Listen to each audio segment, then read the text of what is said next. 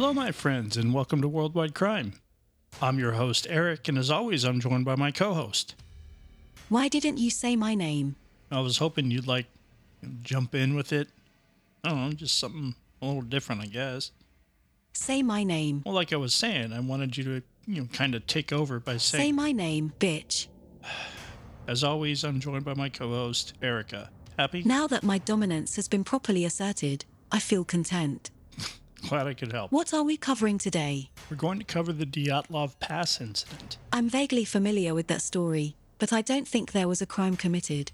Which would be dumb because this is a true crime podcast. Ah, yes. Well, depending on what theory you subscribe to, there could have been. Are there ghosts in this story? I'm not hanging around for that garbage. I make no mention of ghosts, I promise. Demons? No, well, I don't think so. Monsters? Okay, why don't we just get into the story, and then you could be the judge after it's over. Fine, but it better not be stupid. During the winter of 1959, an experienced group of 10 young hikers had plans to make their way to the Ural Mountains in Russia. This was a journey carved out for only the most experienced and fit hikers, as it's one of the deadliest treks on Earth. These young hikers were all Grade 2. In Russia, this means that you have experience in all manner of trails, weather conditions, and are considered competent in varying degrees of trail difficulty.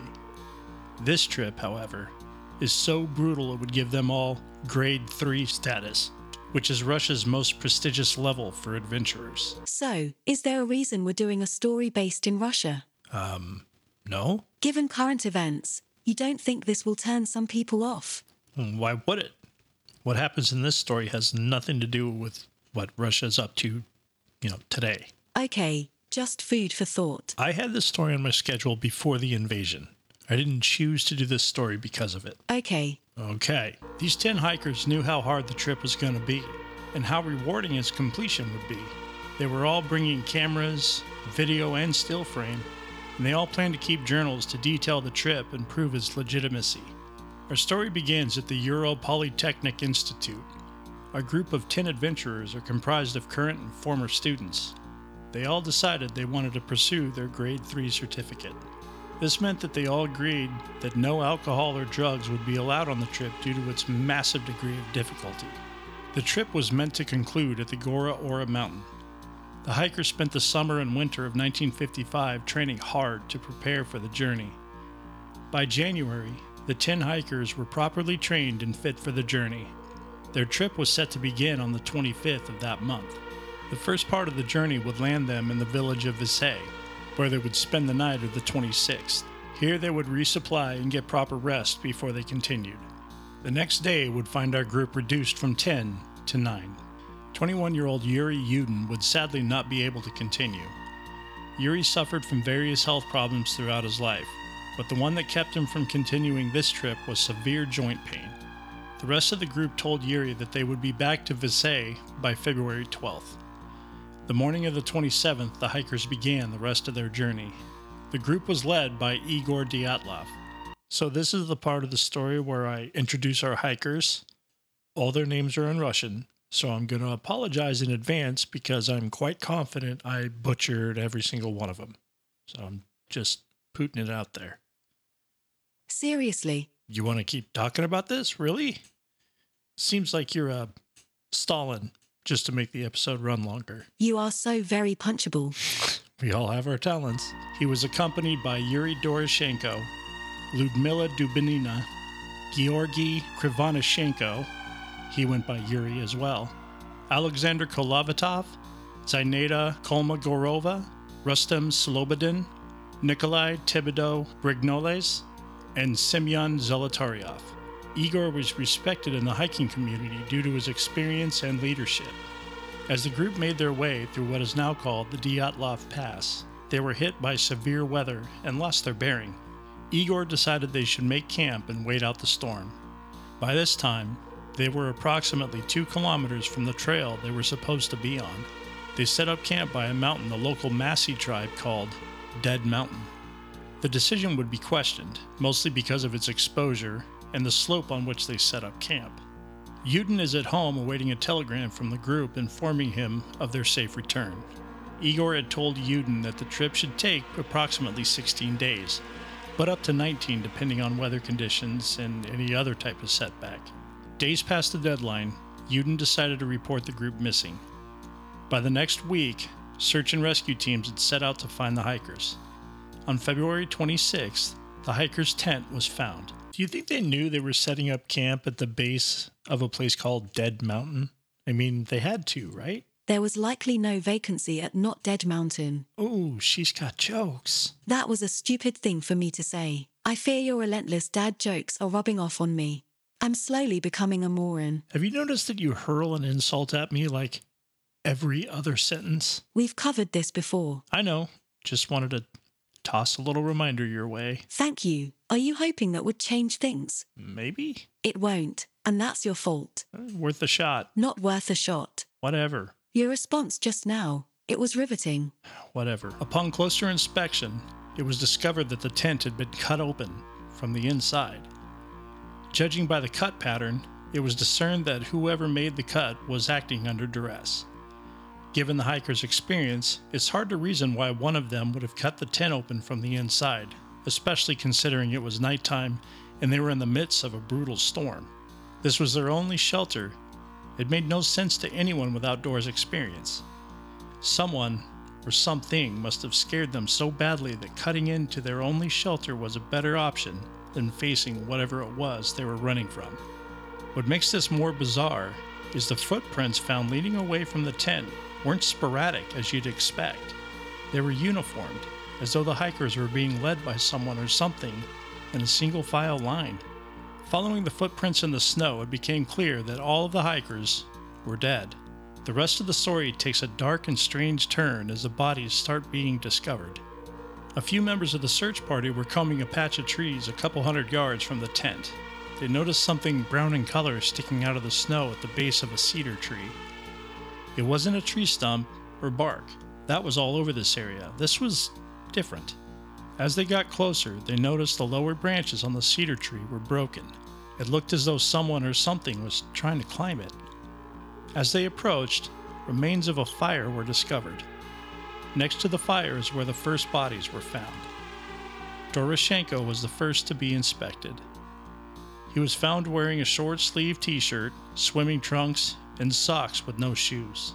Doroshenko had a large burn on the side of his head and his right foot.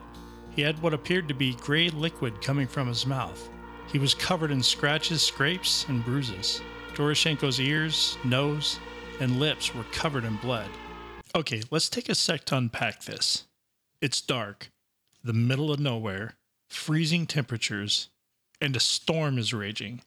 What would cause someone to cut through their only shelter and calmly walk away wearing basically what I'm wearing right now, only to be found completely mangled? My best guess is some sort of psychological break. Fair guess. But how do you explain all the other hikers following suit? What are the chances of all 9 hikers suffering from the same psychological break at the same time? I don't know, but what I do know is it wasn't caused by ghosts or any other supernatural bullshit you're undoubtedly buying into. Hey, I said there's no mention of ghosts in this. This is boring. Get back to the story. Some say the injuries could have been self-inflicted due to the pure agony of exposure to the high winds and 30-degree below temperatures. The gray fluid could be explained by a strong force hitting his chest. This could be explained by perhaps falling from the cedar tree. Doroshenko's official cause of death was hypothermia, and most of the other details of Doroshenko's condition were held out of the official report. Krivonoshenko's body was discovered next to Doroshenko under the cedar tree. Krivonoshenko was found wearing a long-sleeved t-shirt, underwear, and a single sock on one of his feet. His body was also covered in cuts and bruises. Krivonoshenko also had burns on his legs, feet, and hands. Inside his mouth, it was discovered that he had bitten off a knuckle from his hand. This may have happened when he was perhaps using pain to stay conscious, keep from crying, or was trying to warm the hand by breathing on it. It was later discovered that Doroshenko and Krivonoshenko were moved post-mortem. It's assumed that members of the group discovered them dead and placed their bodies together in an orderly fashion out of respect. The surviving group members then took their clothing and shared it amongst themselves for added warmth. Next to be found was the body of Igor Dyatlov. He was found laying on his back and his face pointing straight forward. Both his fists were tightly clenched. It appeared Dyatlov's body had also been maneuvered after death. He had bruises on his ankles, perhaps from being drugged by them. His body was covered in bruises and cuts, and he was missing an incisor. The missing tooth could have been caused by a fistfight ante-mortem. Igor Dyatlov's official cause of death was listed as hypothermia. Zenaida Kolmogorova was next to be found and examined. She is one of the two women in the hiking group. She was found more appropriately dressed for the conditions than some of the others. However, one of the shirts she was wearing had parts of the sleeve torn away. She had abrasions on her face and bruising on her hands. There was a large narrow bruise on her side that ran half the length of her body. This could be explained by a strike from a large baton or a ski pole. She showed signs of a struggle, but her official cause of death was hypothermia. It's assumed that Igor and Zenaida were trying to make their way back to the tent based on where their bodies were discovered. Another week would go by before on March 5th, searchers discovered the body of Rustin Slobodin. He was found laying face down and his body covered in snow. Both temples and Slobodin's head displayed internal bleeding, and there was a large fracture on the top of his head. It's unclear what caused the trauma to Slobodin's head, but experts suggest that he survived the wounds for up to an hour before passing away. He also showed signs of being moved after death, and his official cause of death was hypothermia. Months would go by without finding the remaining 4 hikers until a Massey tribal member discovered a man-made dugout. This was made in a last desperate effort by the remaining hikers to stay alive. Sadly, it wasn't enough. Ludmila Dubinina was found with running water next to her. She was half hanging over a sloped edge. Her lips and soft tissue around her cheek were missing, exposing her upper jaw and cheekbone. She suffered 10 broken ribs, and there was evidence of hemorrhaging around her heart. Both of her eyes and eyelids were gone. Her tongue appeared to have been torn from her mouth and was nowhere to be found. Blood was found in her stomach, indicating she suffered some or all of these injuries while still alive. Her official cause of death was hemorrhaging in the left atrium of her heart. What do you think the conversation sounded like as the search party started finding these corpses? Like, "Whoa, what do you think happened, comrade?" "It looks like they were pushed from aircraft, hit every tree branch in the forest on the way down and got munched on by wolves." "You're wrong. It was quite clearly hypothermia, you idiot." What the hell? I don't know, but finding those bodies must have been total nightmare fuel. Oh, without a doubt. It's just so much about this story that doesn't make any sense. It's frustrating, actually. It really is. Semyon Zolotaryov, the oldest of the group at 37 years of age, was found wearing 3 pairs of pants, a sweater, and a long winter coat. He was also wearing 2 hats, a scarf, socks, and winter boots. Semyon was dressed most appropriately out of all the hikers. This unfortunately didn't keep him alive. He suffered trauma to his chest and had 5 broken ribs. Tissue above his right eyebrow was missing, exposing his skull, and his eyes were also missing. Zolotaryov also had a massive gash on the back of his skull, and the wound showed signs of bleeding profusely. This points to some or all of the wounds being sustained while still alive. His official cause of death was hypothermia. The trauma to Zolotaryov and Dubinina's chest were caused by such a force that it can be compared to a massive car accident. A force that's impossible to inflict by a human. Even a strong person with a heavy bludgeoning instrument like a sledgehammer couldn't have done this. With this explanation of injury, it is still not explained how these hikers were found in this condition, with no bruising or abrasions on their chests. Alexander Kolvatov was discovered near the makeshift shelter. He was wearing pants, a light winter coat, socks, and shoes. His clothing had various rips and tears, and the jacket had burn marks. Alexander's eyebrows were also missing, exposing his skull, and his nose was badly broken. His neck was deformed in a way that indicated it had been severely broken. There was a large gash behind his right ear that had bled, revealing that some or all of his wounds were inflicted while he was still alive. His official cause of death was listed as hypothermia. The autopsy reports were vague. They lacked information that would have answered questions that still persist to this day.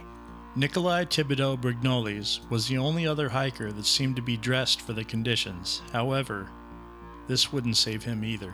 It's assumed that he and Zolotaryov may have been outside the tent when the incident began, due to their being dressed properly. Brignoles had bruising on his face and had signs of internal bleeding on his lower right forearm. The entirety of the left side of his head had been shattered. There was no soft tissue damage that coincided with the condition of his skull. It's assumed that he was alive, but perhaps unconscious when the injuries occurred. It's estimated that he lived approximately 3 hours before passing away. His official cause of death was listed as hypothermia. The last 4 victims were discovered wearing articles of clothing from other victims.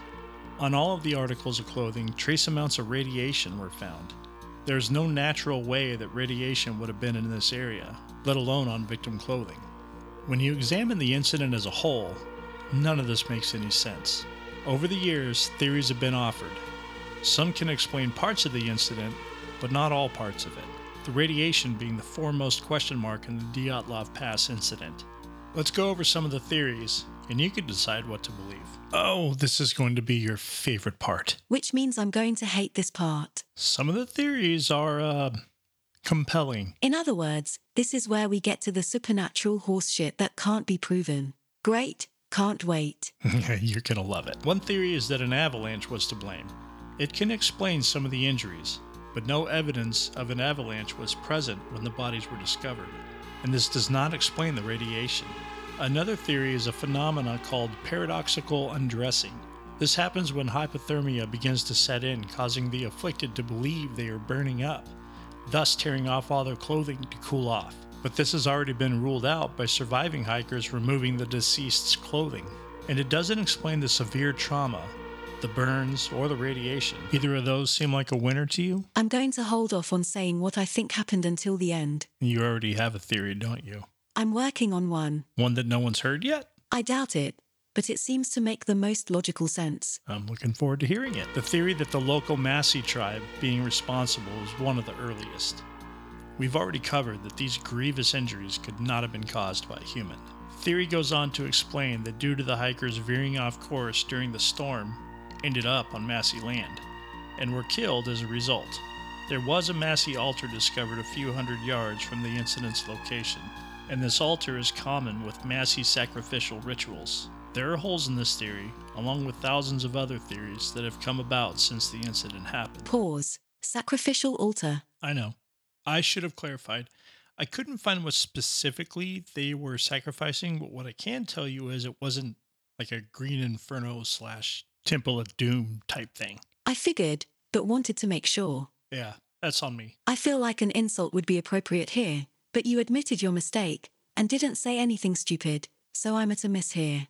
Aw, I think we just had a breakthrough in our relationship. Why couldn't you just go to the story? Why did you have to get weird? It's like you're addicted to looking like an idiot.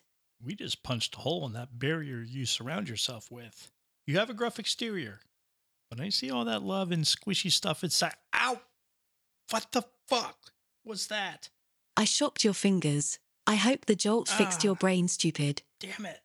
That actually hurt. Now you know how I feel when you go off on these tangents. I'm going to get out, Vera. With very few theories carrying any kind of actual evidence, some have turned to the supernatural.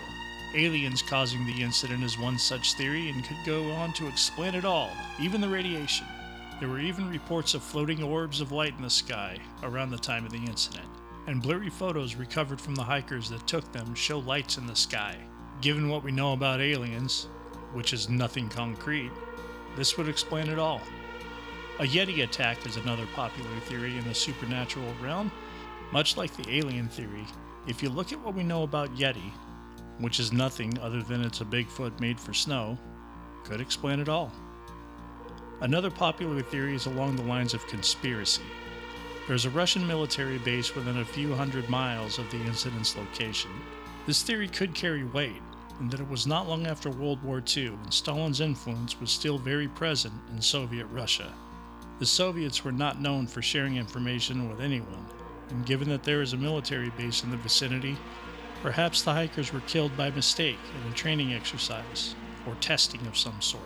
This dovetails nicely with the official report explaining the incident. It reads as follows.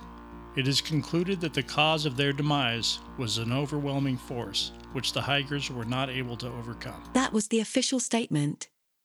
That's the most ridiculous thing I've ever heard. I have aloe vera on all of my fingers, even my thumbs. You had it coming. My keyboard looks like it's sweating. If you play stupid games, you win stupid prizes. You're an abuser.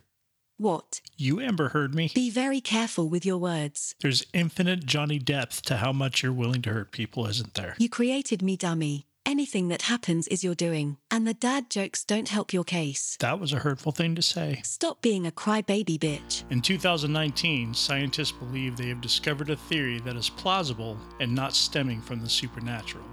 It does require a string of coincidences that are of a low probability, but helps to explain what happened nonetheless.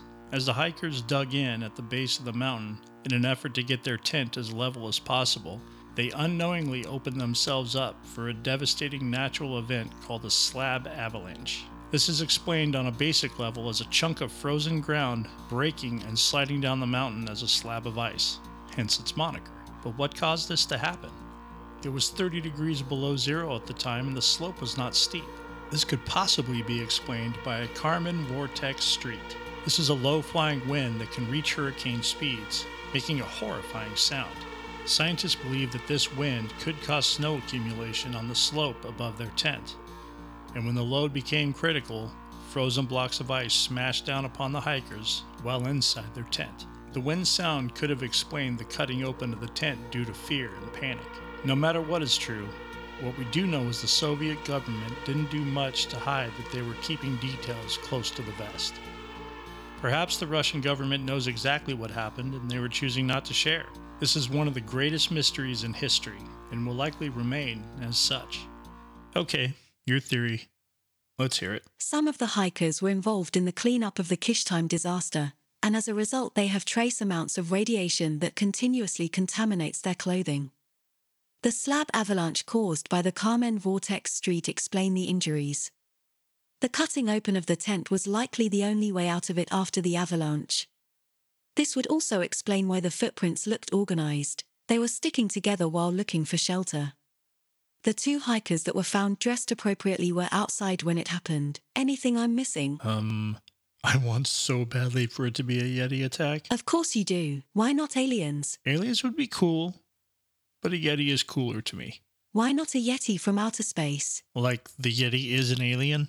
Sure. Well, that's absurd. That's absurd. Yeah, everyone knows Yeti can't fly spaceships. So an alien or Yeti attack individually are quote-unquote cool and believable. But an alien Yeti is absurd. Yeah, it's dumb. There have been primates in space from Earth. Yeah, I know. But a Yeti from space is dumb. Super dumb. I'm done talking about this.